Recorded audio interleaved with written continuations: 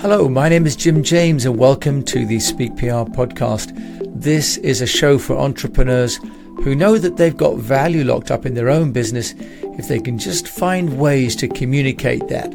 On this podcast, I'm going to share some tools and some tips and some theories that will help you to unlock the value in your business by using some of the technologies that companies use around the world. And I should know because I've run my own public relations firm for over 25 years, but I've also run 8 other companies around the world. Today, I'm going to talk about the impact of grammar. And a 2013 study showed that 59% of all people would not buy from a company that has bad grammar on its website or in its marketing materials. The good news is there is some software that can help you to fix it. And today on this show, I'm going to talk to some examples that we can all use on how to